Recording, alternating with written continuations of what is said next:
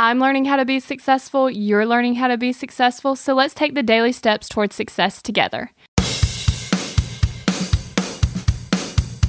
Today, I want to share a little story. I heard this story from Sam Crowley when I was listening to some of his audio programs, and I thought I just had to share it with you. Okay, so one day he was driving down the road, an old country road, nobody was there, and he saw this turtle. So he stopped. Well, this turtle is just going really slow, dum-da-dum-da-dum down the road. Any second, a car could hit the turtle.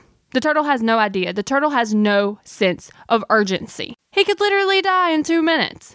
And he has no idea, and he's just going really slow, dum-da-dum-da-dum, down the path. Most people are like that. Most people have no sense of urgency, and they're just dun-da-dun-da-dun, just like the turtle.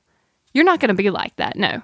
You're not going to be like the turtle, because you have a purpose, and you have a sense of urgency to achieve that purpose. Because if you don't do it, who will? Who's going to achieve your purpose? Only you can. So you have to have a sense of urgency and not be like the turtle and get moving toward your goals. We're in this together, one step at a time.